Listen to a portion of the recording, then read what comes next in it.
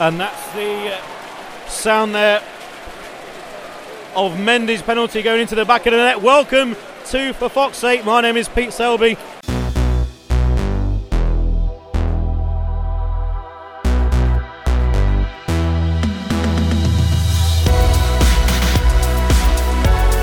Welcome to the For Fox's Sake podcast. By the fans, for the fans. With all the news, views and discussion from two lifelong Leicester City supporters. It's your show, so get in contact. Make yourselves heard. What's your opinion? The only Leicester City podcast that's by the fans, for the fans. This is For Fox's Sake. Hello and welcome to For Fox's Sake. My name is Pete Selby and I'm standing alongside Mark Perkins at the King Power, and we've just witnessed the penalty shootout, Mark. Well, we're in another quarter-finals. Nice and easy. And only Man City to play. Should be a walk in the park. Yeah, dead easy. Well, I mean, it's a very strange game, really. Nothing really happened for, say, an hour, and then they hit the bar. There was the VAR. There was Redmond going insane because it was not given. Chasing the fourth official down. There was all sorts at the other end of the VAR, possible penalty, where I don't think it was. It was end-to-end. The last 20 minutes was very entertaining. Leicester with a throwback formation and line-up on the whistle at 90 minutes, reminiscent of the 2016 side, and then the penalty drama. It was bizarre the way they played, especially the 4-4-2 to start with, because the first half was drab from both sides. You mentioned in the commentary, Redmond was the best player on the park, and I thought Silva had a really good game. And then one player went off injured, Target, who had a bit of concussion. We made a double substitution, brought Mendy on, kind of changed the dynamics a little bit of the game. But like, as we said, bringing through Brighton made some good attempts there, and then coming through to the penalties. There were some good penalties as well in that shootout. Yeah. Oh yeah, some good penalties. Ward was unhappy he didn't get hold of one of the penalties. Was it Vestergaard's penalty? Yeah. He got two hands on it, but what a save! For that what a save! Not from the penalty. Yes, you saved the penalty. That free kick save is, put it this way, I've seen two of the best saves from free kicks that I've ever seen in Ward's today and Schmeichel's for his country. Recently, was it against Wales, against Gareth Bale, weren't it? An amazing save, which has obviously really won the game for Leicester. He was the hero, the best player on the pitch. I thought Nathan Redmond was really good second half. You do remember back, I think it was a year or two ago, when Southampton played at Manchester City, and at the end of the game, Pep Guardiola came on, put his arm around Redmond as if to say, "Come on, you've got all the talent in the world. You know, you're a better player than you've." He's got a lot of talents, and you never know. Maybe he'll turn into that kind of player. Maybe I don't know. I think he must be English, but get an England cap possibly. But he was always targeted when he was at Norwich City as well. He was always a great player then, and one of those ones that's got to step up to make the mark. And the way the team plays, though, it is all around him at that point. Højbjerg, their captain, had a great game as well. He really kind of controlled from that back four across in as well. Yeah. I mean, end of the day, it was goalless, and we're through, and we play Man City, and we'll be here again in a few weeks' time. Now, we've been in quarter-finals the last two games, or the last two cup competitions last year. We lost against Chelsea, lost against Man City, both in quarter-finals, extra time, and then penalties, obviously against Man City, and extra time against Chelsea. Even a second-string Man City team is going to bring quality to it. So we're going to have to up our game again. We're going to have to work hard. And I thought actually defensively, you mentioned in the commentary as well, Soyuncu had a really, really good, solid second half as well. And really starting to get some game time under his belt, which is good to see.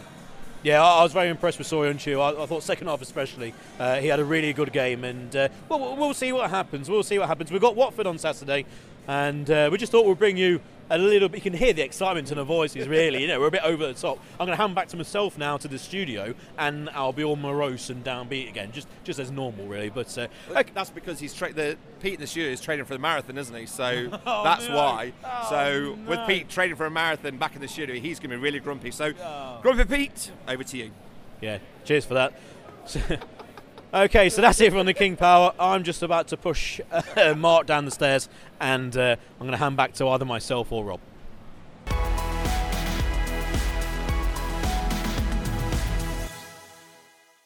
So that was Pete and friend of the podcast and friend of everybody, Mark Perkins. Immediate reaction after Leicester City progressed through to the quarter-finals of the League Cup. with that penalty victory against Southampton. This is Rob Hayes in for Fox's Sake HQ2. Pete's down the other end of the line in for Fox's Sake HQ1. Slightly less excitable than he was last night. Recording this Wednesday evening for episode 101. We're still in the triple figures, building up to our next milestone, which is probably going to be at Christmas. Good evening, Peter. Looking forward to a quarter-final against Manchester City. And a lot of importance has been, rightly or wrongly, put on a potential League Cup run for Leicester. Do it for Vichai. A lot of the social media comments and some other mainstream media comments immediately following the game and in today's papers as well. And it's a cup that we've got a lot of tradition in as well. Do you think it's right to put this kind of magnitude on a potential League Cup victory? Is it something that we can actually, I put in inverted commas, do for Vichai? Okay, there's a few questions there. First of all, hello, and I think there's about 4 questions. I'm gonna go yes, no, yes, yes. I'll then go back over them. Can we win it? Of course we can, and we've got a glorious history in the Cup. Glorious in terms of we've done well in the immediate recent history. You go back to Matt Elliott with the headers against Tranmere, Steve Claridge with a volley at Hillsborough against Middlesbrough, and then back in the, I want to say very late 60s actually, it might be early, I think it's late 60s, in the first time that we won the League Cup. I think it was early 60s, the second year that the League Cup was in existence that we won it. We've got a good history in the Cup. Of course, we want to go forward. Are we looking forward to a game against Manchester City? The answer is no, obviously not. We knew we were playing them. We're in the quarterfinals of the League Cup, and we've got a home clash. That has to be a positive for any football club, really. It doesn't matter if you're Manchester City or Macclesfield Town. You're in the quarterfinals of the League Cup at home. The fact that we played Man City last year in the quarterfinals at home, and we got so close, obviously losing in the penalty shootout to Man City, it was a bit of a big dark cloud that was circulating around the King Power last night against Southampton, and it was the fact that Man City were the team you were going to play against. Obviously, everyone wanted to go through to the next round, and if we beat them, we've got a great chance of maybe progressing. I think it's Burton, Middlesbrough, for example, possibly one of those in the semi-final. So you want to always progress, but the Man City game is going to be difficult, and obviously we'll preview that nearer the game. As for the display and the performance, we heard from an excited myself and Mark Perkins. It's strange because, as all Leicester fans will know, when you're at the ground, or for those who can get to the ground, obviously there's people listening around the world, hello to them, but when you're at the ground, I'm not saying you talk load of nonsense immediately after the game, but there is the liability too. But you are very excited, so you could hear that, our shoulders were by our ears, basically. We were very excited. We've just won a penalty shootout at home in a very dull game for the best part of 70 minutes, and then in the final 20, all sorts of things happened, and there was a big flashback to the old school with Vardy and Okazaki up top, with Gray one side and Albrighton the other side. You've got Simpson in behind at right back. It was a real kind of throwback to a Fuchs on the other side as well. So it was a bit of a look of what happened a few years ago, and I think the crowd sensed that as well. But we'll see what happens. It's a game that's coming up in a few games' time. We've got a few important games in the Premier League to come up before that. But certainly a penalty shootout win in a game that was dull until the last 10 minutes or 20 minutes. We'll take that, and we'll take the quarterfinals. But Man City, Alan Mahrez, and all that. We'll see what happens closer to the time. Yeah, ultimately, when we're a team that is struggling to put together a run of results and gather any real momentum over the course of a few weeks, any kind of win is a good win. To win on a penalty shootout and progress in a knockout competition, regardless of who your next opposition is or regardless of what stage of the competition it is always good. Let's stay on the topic of Vichai for the moment, because today the Duke and Duchess of Cambridge were visitors to the King Power Stadium to pay their respects. Obviously, Prince William is heavily involved at the top end of the FA and knew Vichai personally, obviously through his links with football. It was nice to have them in Leicester, and not only at the King Power and near the crash site, etc., but also visiting some of the NHS buildings that Vichai helped to provide funding for the improvements of, and to meet the Leicester players as well. It kind of, I don't want to say this in a disrespectful way, because at no point are we drawing a line under it and moving on and pretending it never happened. But it's kind of like almost the final stage of the grief and respect process, if you like. I think it'll be until the unveiling of the impending statue of Vichai outside the King Power or wherever they decide to put it. I think until that point, today is the last time that this event will feature so prominently in the national news. So it was a nice, again, I'll use the word dignified way to wrap up that aspect of the shocking events that happened a few weeks ago. Yeah, it looked to have been done very well. Through work commitments, I couldn't make my way down to the King Power or see what happened, but I've seen all the videos and the news reports of what took place outside the King Power, and it kind of played out how you would think, the Duke of Cambridgeshire and obviously and Kate Middleton, Duchess of Cambridgeshire, they were there, and it was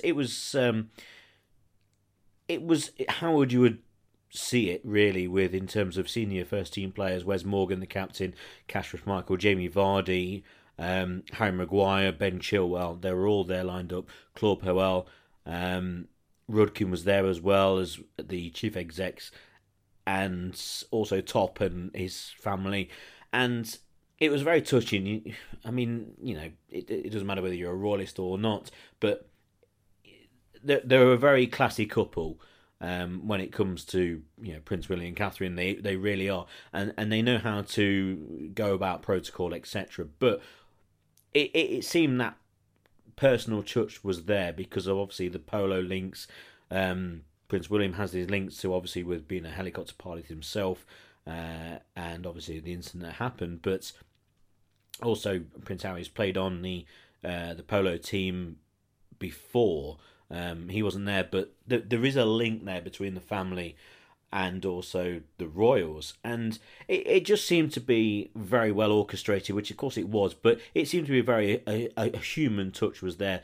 They met a lot of the people, and it was a good touch by the football club by inviting a lot of the people who were helpers in moving all the tributes from behind the North Stand to where they are now situated on the crash site, inviting a lot of them back to this ceremony today to meet the royals. I thought that was a very classy touch by the club. One of a number of classy touches, a word that I've used an awful lot to do with Leicester since what happened a few weeks ago.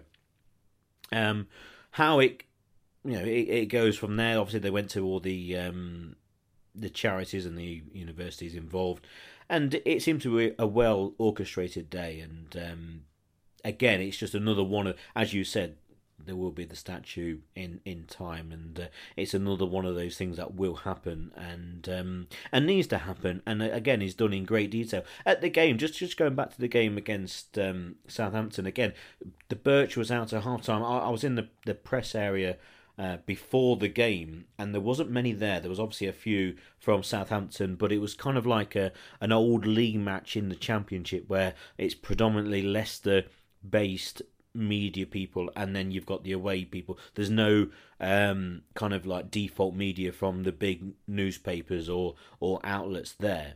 because obviously there was a huge night of football. You've got Champions League, you've got a lot of Football League, and the Birch was around doing his thing. He was in great form, really good form, and it was almost like everyone knew there was almost like a bit of a release. It was a bit of a kind of shoulders back. We know what's happened over the last 3 weeks, but let's just ease off and kind of enjoy ourselves, have a bit of a laugh. He was doing the doobies, he was saying all the bits and bobs to everyone, having a bit of a giggle, and then just before the game, he went out on the pitch as he likes to do, and again reminded the crowd that we are still in this kind of serious mourning kind of period where there's not a lot of music, there's not a lot of fun and games at half time. There was none, and you know this is still a thing that's happening. So, you know, from a public kind of outreach of the football club, they're still in that period of, I'm not going to say transition or words that could be kind of turned around. You know what I mean, and the listeners know what I mean. But it's still kind of being carefully orchestrated by the football club, and I think today's ceremony and very relaxed as well with the Royals there as well. It wasn't like it was incredibly military kind of managed. It looked to be very relaxed and kind of in an informal way, which is what I think obviously the Royals would want as well. But and yeah, it's just another thing that it brings the club into the national prominence, and it will be on the national news. And again, a classy touch in terms of not being invited maybe too soon. It was kind of the right moment as well. And Top was at the game last night, and there was a very touching photo. Many people have seen the photo of obviously the game where we're playing against Burnley, where Top looked to his left and there wasn't his dad, there wasn't the chairman in the seat, and it was obviously snapped with 1,000 lenses on Top throughout the game. But there was a photo taken, and there might be more released soon, of Top with the Royals, only those three in the stadium itself, and in that area, in the director's area. And there's a few photos being taken, and you can see the pitch. You know, you can see where the helicopter took off from. You can see where Comfy Chai used to sit.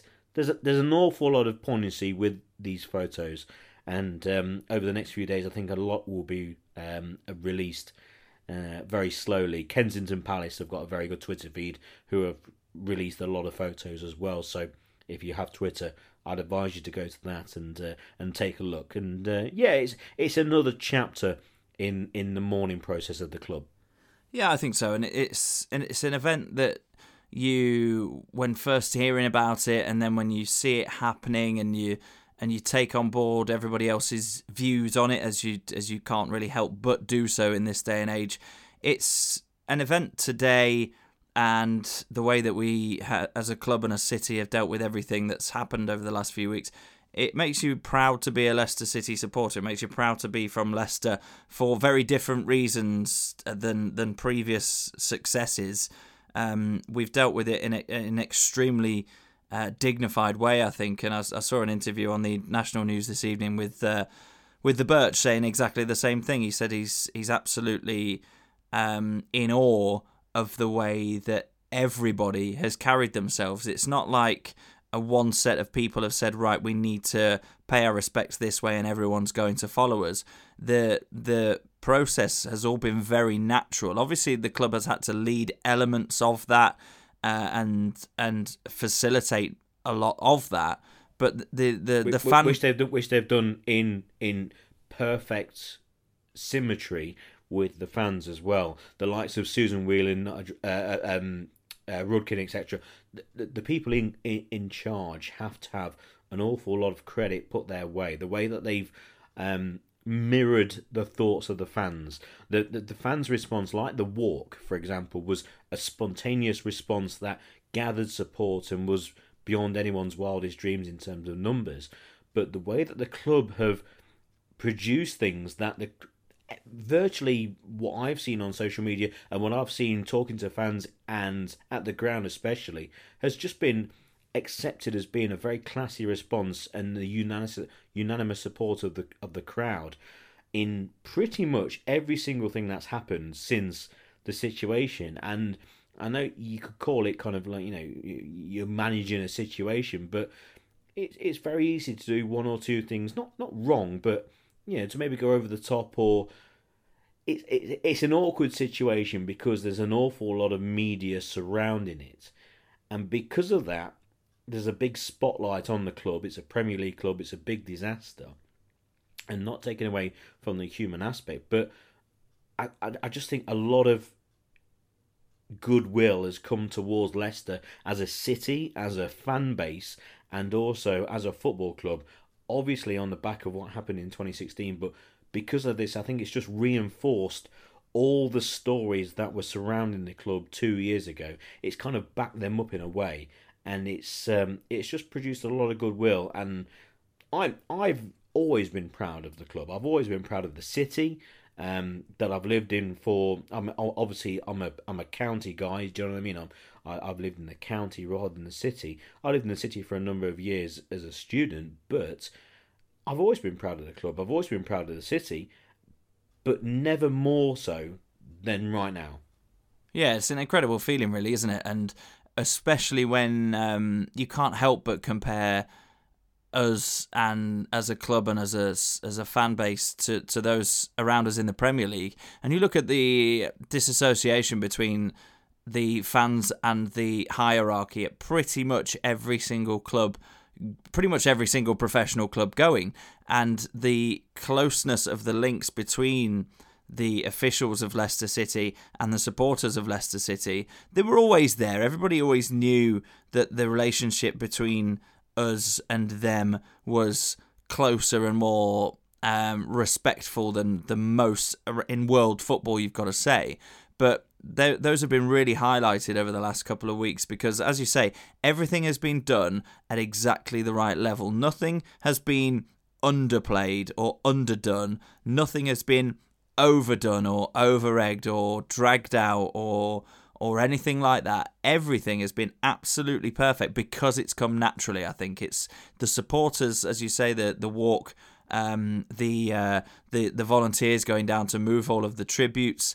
All of that was genuine spontaneity of the most heartfelt kind, and then the club have had to make more informed decisions, obviously, as you say, with a big spotlight on them, and they have pitched, if that's the right word, they've pitched every event or every press release or every media event, including build-up to games, etc. They've pitched everything in exactly the right way, and there's nothing that anybody could pick apart from the way that we've dealt with this in a negative light whatsoever. Obviously, it is a completely negative event. It was extremely sad and continues to obviously play on the minds of a lot of people. It's not going to go away that quickly, but in terms of the reaction has been positive, and I think it will breed more positivity around the club going forward. The one thing I'll say though is to move it onto a football. Again, we're going to move it onto football, but the negativity surrounding the manager. Obviously, the results since we got the win at Cardiff, the draw at home against Burnley, which Leicester were obviously dominant for, and then we drew away at Brighton. Now, the Brighton result, you look at a 1-1 draw away at Brighton, you think, well, should we have won? But you're down to 10 men after, 20-odd minutes, and then one of your midfielders goes off injured, who wasn't playing well, but was he injured? And it doesn't matter, you still only got 2 substitutions since that, and you get a point through your top goal scorer and your main man scoring a penalty. It's a strange game, really, at Brighton. I think overall it's a good point. I think everyone will put down it's a good point. Doesn't matter whether you're Manchester City or Leicester City. If you are down to 10 men so early on against Brighton at Brighton at the Amex, still a point is going to be a decent point. We better mention the sending off straight away. Obviously, a dive for the second of the 2 yellow cards. Maddison has been praised in many quarters and rightly so for his performances at the start of this season. It's a big jump in football. I will say right now, it's a huge jump from him to be put from a Championship side then to a Premier League side where he's basically been given the number 10 shirt and you are the main creator of chances. A lot of people who listen to the podcast will know that I've not had my reservations around Maddison, but I've not gone over the top with the praise.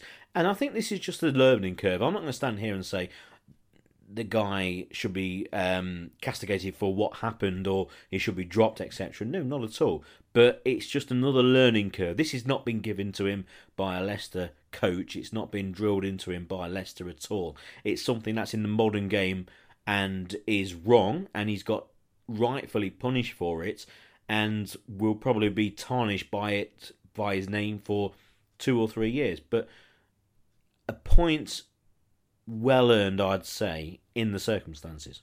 Yeah, I think, when you see that somebody's got a second yellow card for diving, as a centre half in grassroots football, I think I'm amongst the group that is most strongly against diving in football. Exactly, that one. Yeah, the grassroots defenders union of all unions. And especially as the fact that it's from a Leicester City player, it's not the kind of honesty that we expect from a player or from a group of players. But I think, do you know what? The people I've spoken to have had mixed feelings about this. But James Maddison posted an apology on Instagram, saying, "Apologies to everyone for what happened today. Nobody wants to see diving in our beautiful game. I was anticipating contact that never came, but that's no excuse. It's a mistake and I will learn from it." Now, what he said there, he's been exceptionally honest. He's not tried to pull the wool over anybody's eyes. He's not said, "Oh, I tripped," or anything like that. He has openly admitted to going down because he thought there was some contact coming.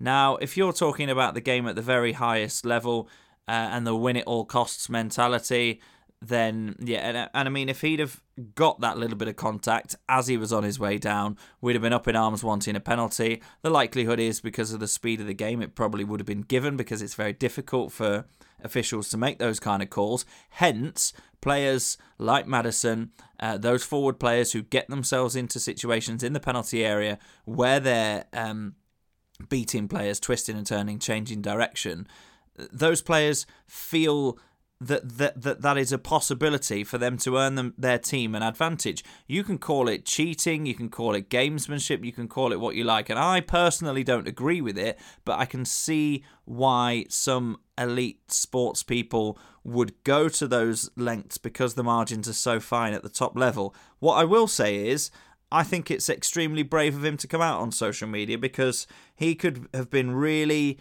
lambasted for that and not have spoken out. I think he realised that the social media outcry would have come regardless of whether he posted anything or not. But he put himself there to be shot at with that statement. And it's very honest. And as you were just alluding to there, Pete, he's a young player playing at a higher level than he was before. And in the sort of heightened emotional state that I can imagine that you would get in playing an elite sport. Don't get me wrong, I've never been there, but nowhere near good enough at anything. No, don't fight yourself. Of course you have. No, I haven't.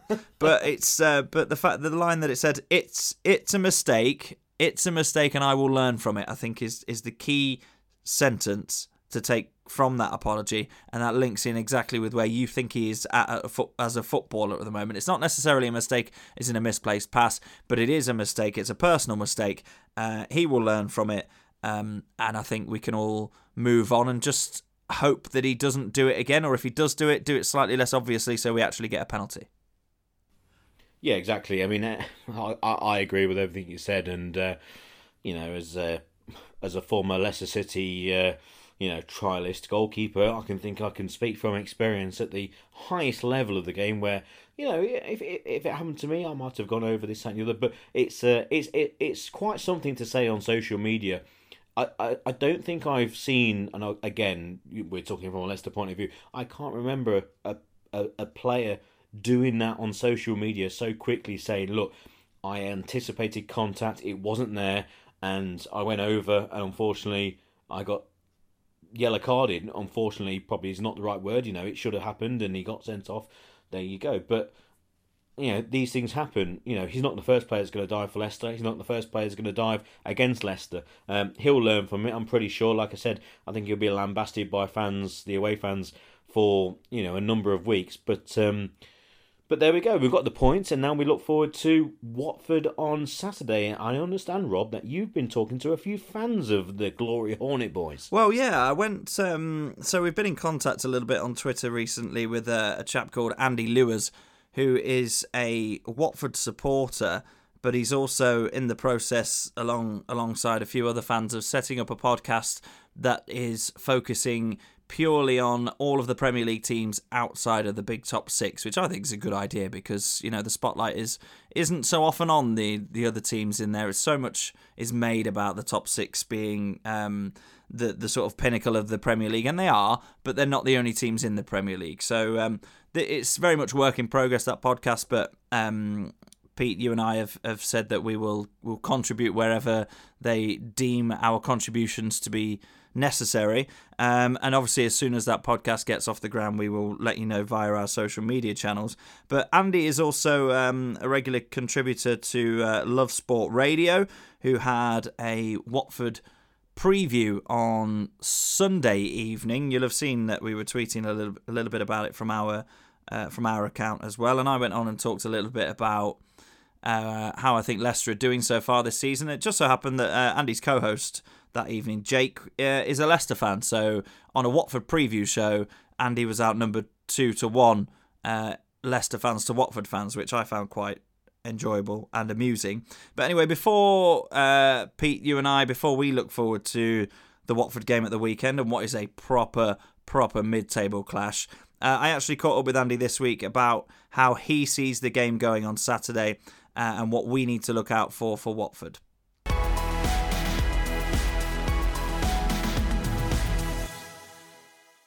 Andy, thanks for joining us. Just first of all, I want to get your thoughts on Leicester City and the season that you have seen them have so far.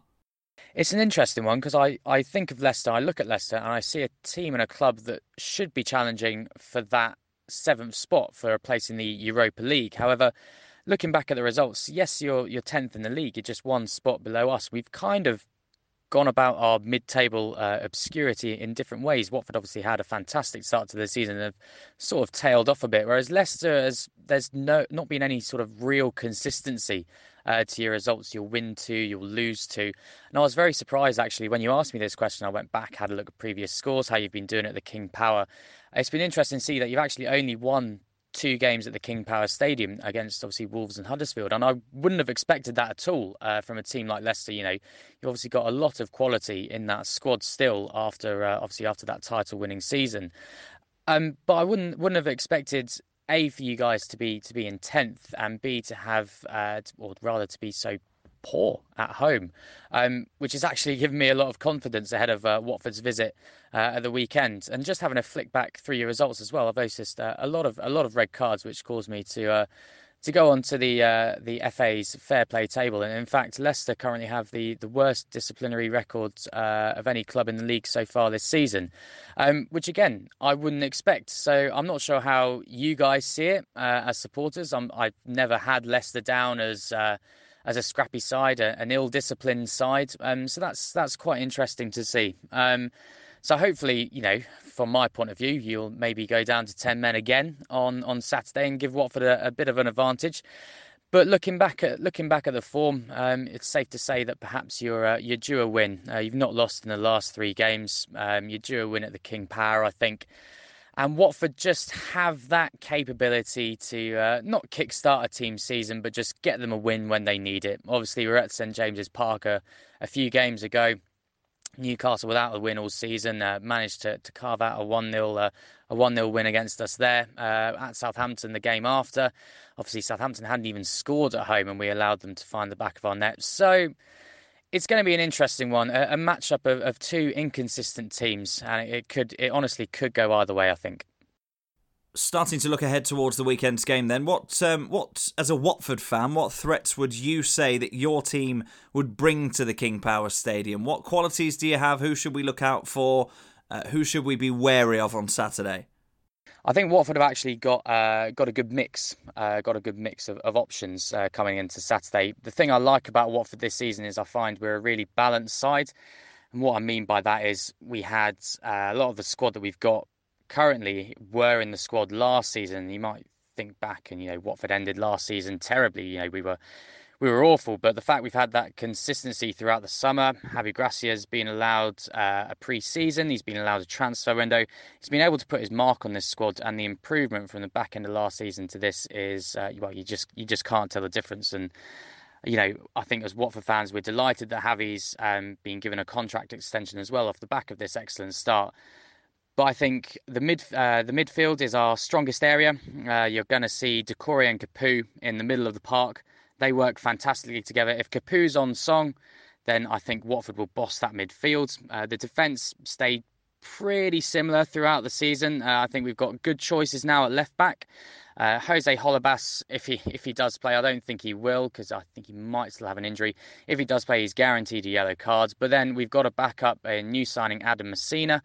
And then up front, I think we've got options. Obviously, Bobby Pereira is on song this season, our top goal scorer, and Gerard Deulofeu playing on the right-hand side. He's able to cut in onto that wicked left foot of his and create a bit of magic coming from Barcelona. You might have seen him when he played at Everton a couple of seasons ago. He's really a fantastic player and really one of our key signings over the summer. But also we can shift up the formation. So at the start of the season, we've been playing 4-4-2 with Deeney and Gray up top, and obviously they started the season really well. It's goals-wise, it's not worked out quite how we anticipated. But that being said, we shifted to a 4-5-1 formation against Wolves and Huddersfield, and we won both those games. With those, what I like about it is that we get Will Hughes coming a little bit more centrally, and we had Isaac Success up front by himself. And what we could do, we could just attack down the wings and almost make it like a 4-3-3 when we go forward and a 4-5-1 in defence. So I think this Watford squad is balanced. I think we can adapt throughout the game. And I think we've got options off the bench as well. Obviously, you'll remember Nathaniel Chalabar's rocket against Leicester back in 2013 when we were both chasing promotion from the Championship. So he can come on, he can work his magic if perhaps the midfield duo of Capoue and Doucouré isn't quite working as planned. And we've got other options on the bench, such as Domingos Quina is a really, really highly spoken of youngster, a really talented guy. He scored a fantastic goal against Reading in the Carabao Cup earlier this season.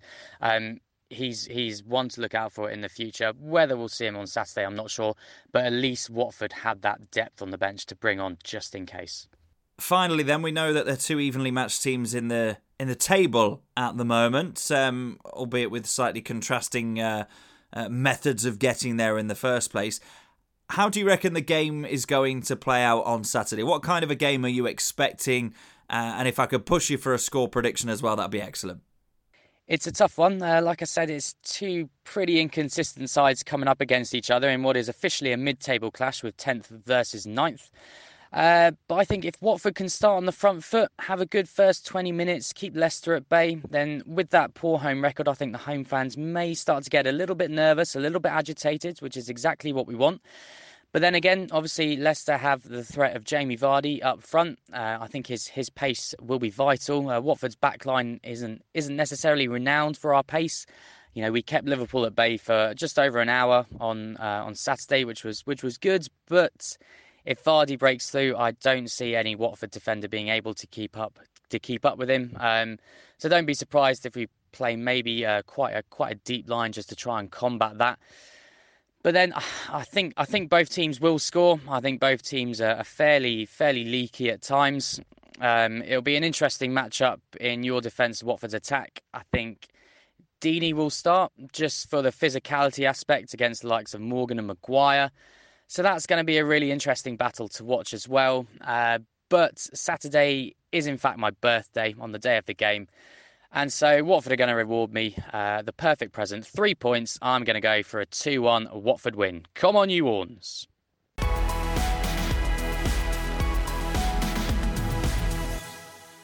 So he thinks that's a Watford win at the weekend, which is a brave call for a team visiting the King Power, or is it? Because obviously Leicester have not been starting well, and he mentioned the fact that obviously, if Watford start well, then if they get a goal in front, then, they will be dangerous. I think he's obviously done his homework on Leicester, knowing that, we haven't got the greatest record at the moment in the first, say, 45. The one thing I'd say, and we talk about this on a podcast basis. What are we 101 now, room 101, and it revolves around how do you move this team from 10th to 7th, and I've now firmly come down on the basis of, after the last few games as well, the likes of Diabate, the likes of Gazelle, in my opinion, are not good enough really for those berths behind a forward, because that's the formation we're going to play. If we're going to go along with this formation, then that's the 3 players behind the front man Vardy. They are the 3 that are given the most realm, the most prominence. It's really promoting them in terms of a lineup, in my eyes.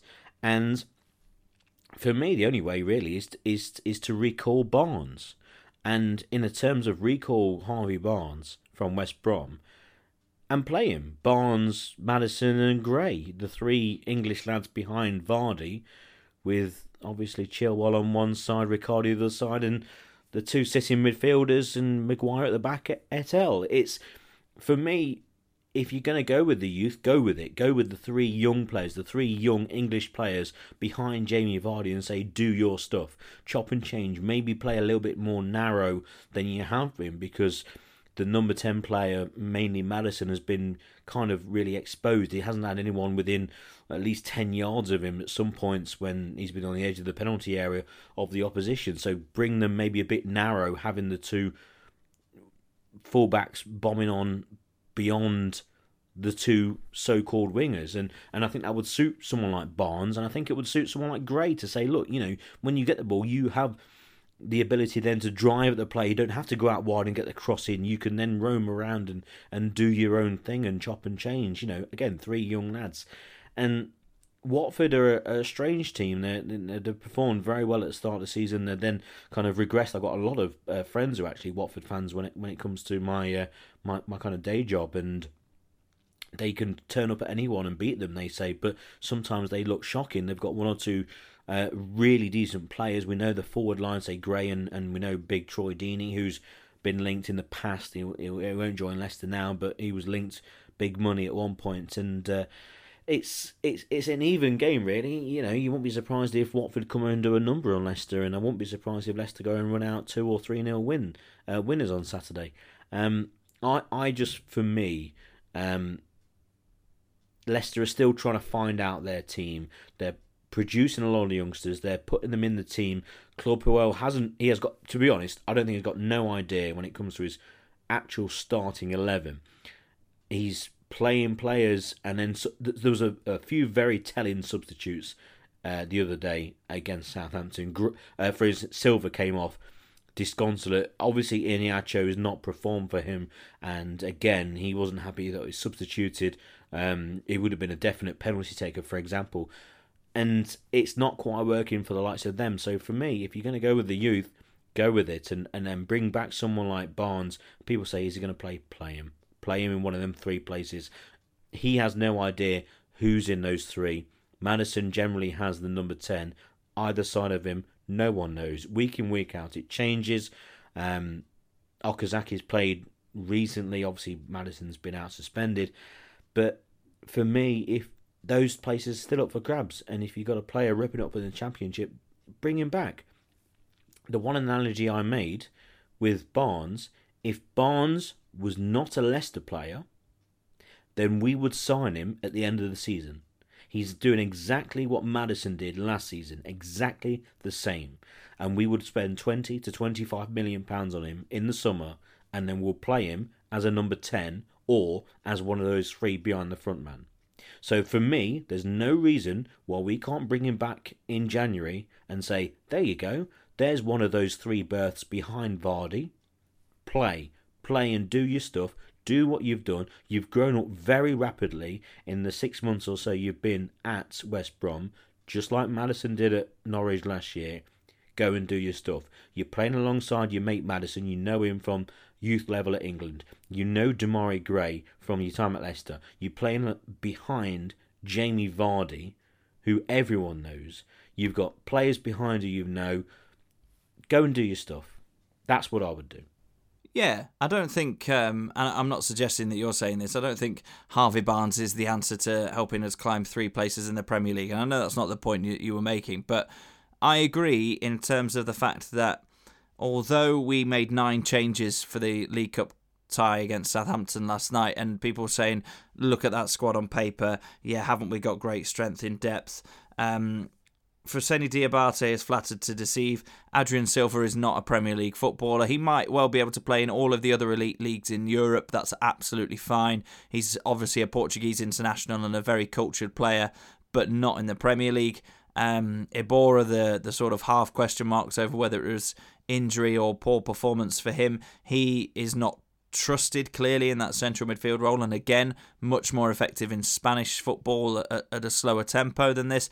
And so you look at the Leicester players on paper, and yes, we've got an excellent squad, but I think we're starting to find out that when Puel tinkers and when he obviously every single game changes the lineup, I think we've had the third most amount of lineup changes in the Premier League this season.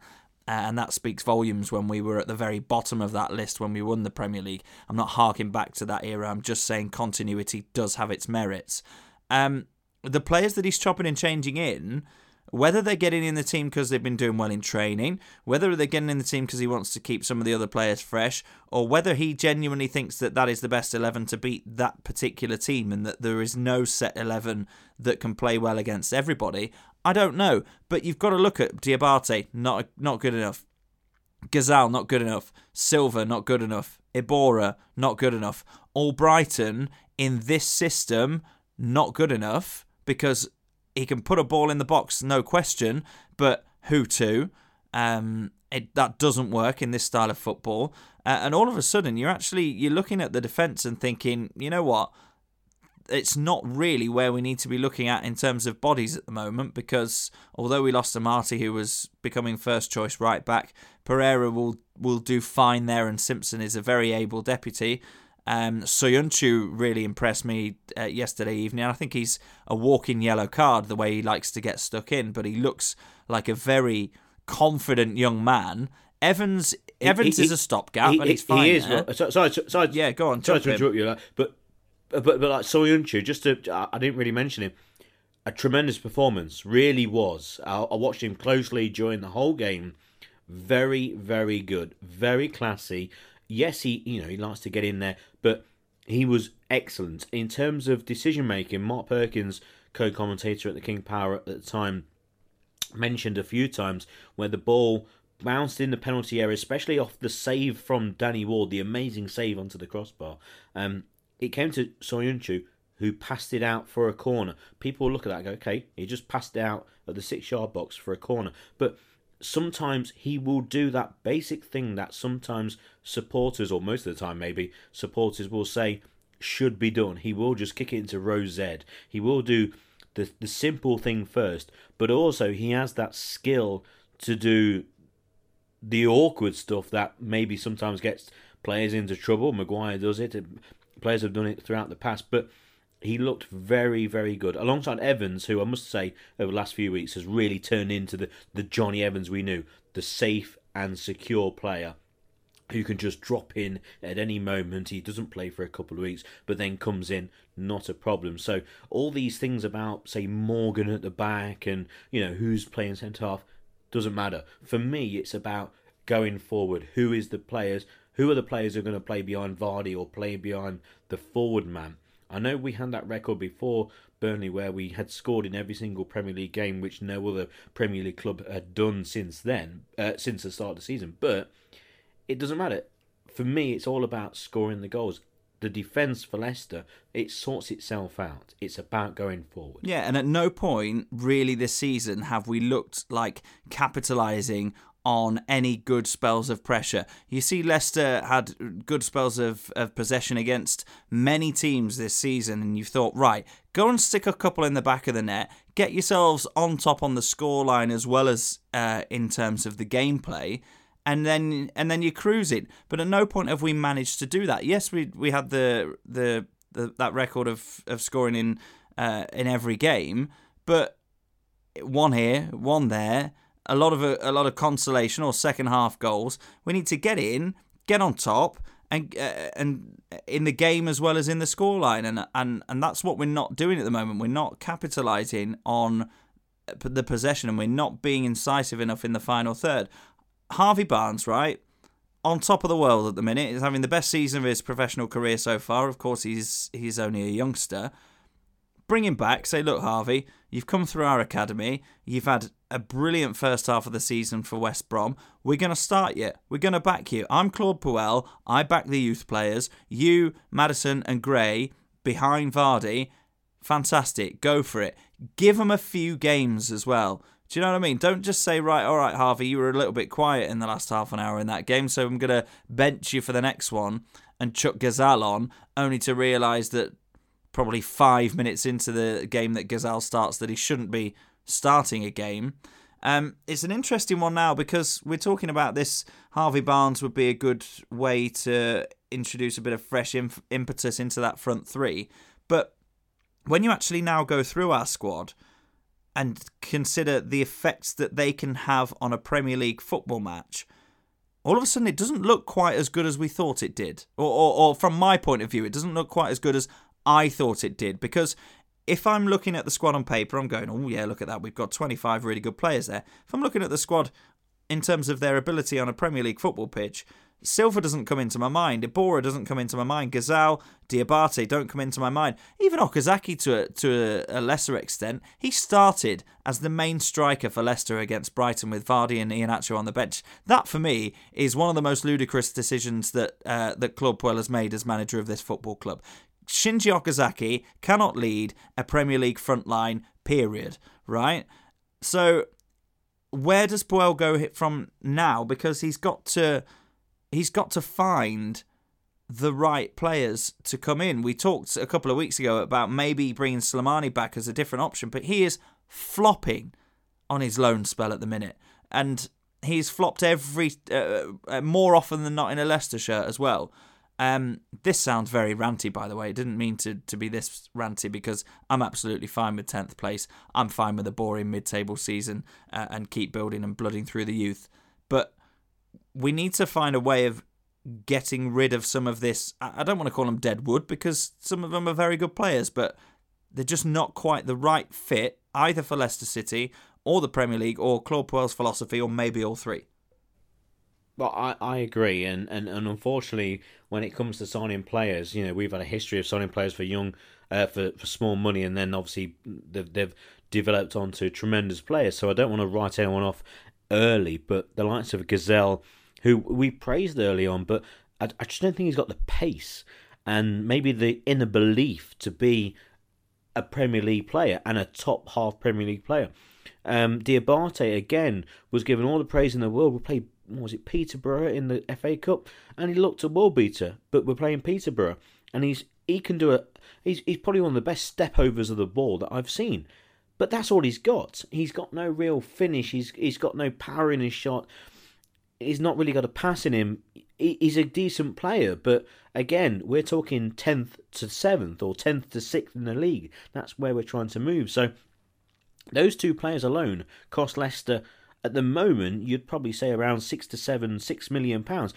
It's nothing really for Leicester. The likes of Slimani and that, unfortunately, they've gone. I still think in the time that we played a 4-4-2, which we did against Southampton in some parts of the game, Slimani would have been very good alongside Vardy, with obviously the balls coming in from Albrighton, etc. I still think he would have been a very good centre forward for Leicester City, but it's not worked out, and there's got to be a line drawn underneath these players. I've been told in some places that you're a bit of a Puel apologist. Absolutely not in the slightest. I will criticise him as much as the next man, just because I'm not shouting from the rooftop saying sack the manager when you're 10th in the league, and taking into account what's happened obviously at the football club in the last month or so. I think that Leicester should definitely not sack the manager. I think that the manager at the moment is keeping a mid-table Premier League club in mid-table with a view to going forward. He's promoting youth. He's done a lot of good in terms of the style of play, in terms of, again, promoting players like Chilwell, who I know we've got Christian Fuchs, who a lot of people have got a lot of affection to, who played well in the game in midweek, and he's a very good left back, and in many cases will be better at Chilwell in certain situations like high balls and like in defensive points and maybe dead ball situations. But Ben Chilwell is now the first choice left back for the national team, and he's progressing in my eyes with every month that goes by of his football career. He really is progressing. And not just that, he really has promoted the youth.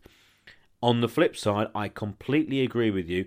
The nonsensical selection of Okazaki, who I mentioned should play behind Vardy at the weekend, of course he should. If the opportunity to play Okazaki in the number 10 is there, play him.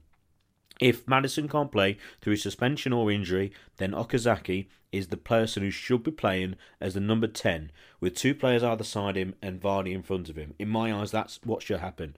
But Okazaki should no way should play as a number 9. There's no way why he should play in front of someone like Iheanacho in that number 9 main central role. I thought it was a very bizarre situation. Then you play Vardy from the start in midweek against Southampton. Is that Claude Puel looking at the situation going, we're going to play half a team against Brighton, half a team against Southampton? Maybe so, but still, you'd still play Iheanacho as a number 9.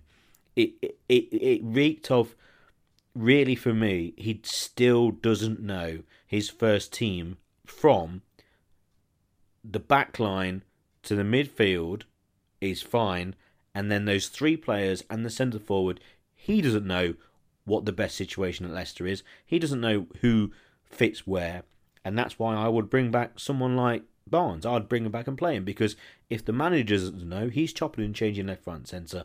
There's an opportunity for someone to stake a claim, so why not play someone who's in form? I agree. Let's finish off by having a quick look at the game of the weekend against Watford. Mid-table, they've got some players that could do a bit of damage. Deeney could rough up Evans and Morgan, who are likely to be the starting centre-back pair if chosen to play up front. Pereira's looked on form. I think Ndidi and Mendy, should they be the two that start in midfield for Leicester at the weekend, will have their work cut out against Doucouré and Capoue. I think they're two very accomplished central midfielders for different reasons. Doucouré in terms of his physicality, Capoue in terms of his finesse, a former Tottenham player, let's not forget. I just want us to take a game by the scruff of the neck and go, here we are, we're a talented attacking young side, we're at home, we want to have some bragging rights in the middle of the Premier League and put a bit of daylight between the two clubs. We're going to go and put 2 or 3 past you, boss the game on the pitch, boss the game on those ridiculously large screens behind both the goals, and come out with 3 points that people can feel satisfied with, because I don't think there's a point at which in this season yet where people have walked away from a Leicester win and gone and not had a but at the end. I'd love us to just go and go, right, here we are, we're turning up today, we're going to play our stuff, we're going to score plenty, and we are going to show that we can start thinking about looking a little bit further up the table, because at the moment we've got absolutely no right to be anywhere other than where we are, because it's a fair reflection of how we've played this season. And if we don't find those extra next steps, we are going to finish 9th or 10th. Go out, beat a team that are definitely going to be right near us this season. I can't see Watford tailing off, and I can't see them climbing much higher. So I think we are in a direct battle between now and May for league position with them. Go and make a statement. Go express yourselves, and most importantly, score some goals. I agree. Start well.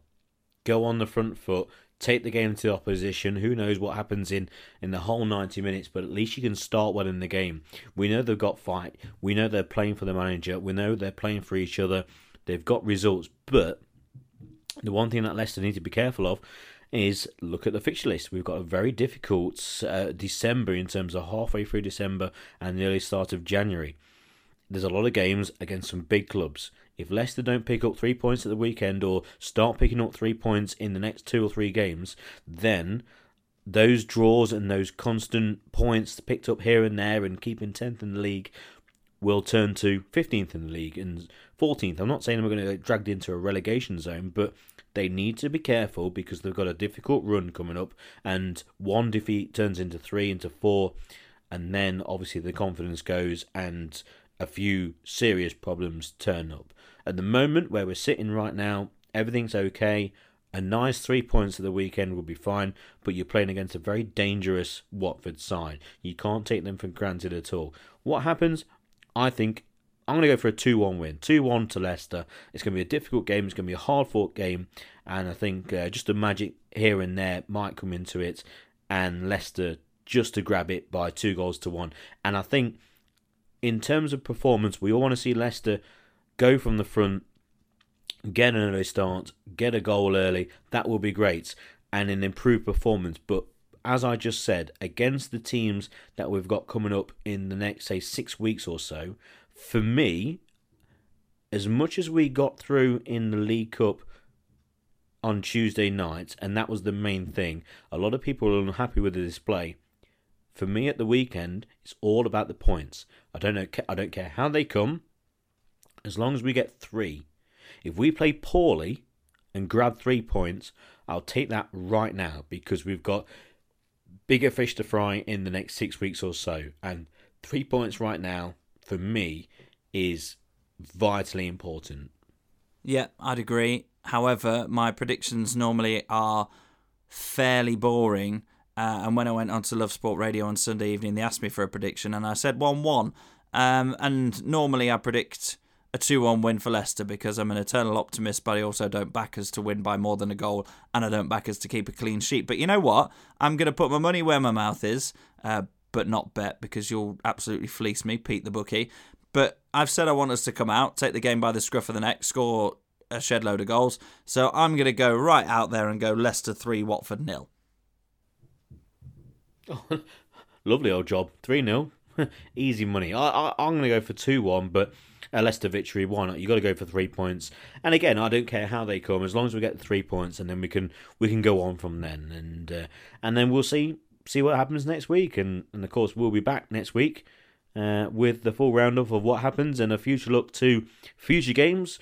Obviously, this is episode 101. Hopefully, you enjoyed the first 100 episodes. And you can find us on Twitter at FFSPod. That's obviously for Fox 8 Podcast on Twitter. You can find us on Facebook. Just type in for Fox 8 Podcast. Email us for Fox 8 Podcast at gmail.com. Put my teeth in. And again, get in contact with us for whatever you want, any questions you want answered, anything to do with what we do at the King Power or how we started the podcast. Obviously, we're on to 101 now. We've been doing it a while. And if you want to know anything, just send us a line. If you want to change the format of the podcast, if you want to hear more from the King Power, if you want to hear more from just outside the ground after the game, or maybe you want to hear none of that, maybe you just want me and Rob to be talking nonsense as we normally do, then again, just get in contact in any way, shape or form, or maybe just a thumbs up. Every now and again, a thumbs up does help, and then we can carry on with what we do. So we'll be back after the Watford game, where obviously we're going to win 3-0, and we'll all be drinking with Rob's money.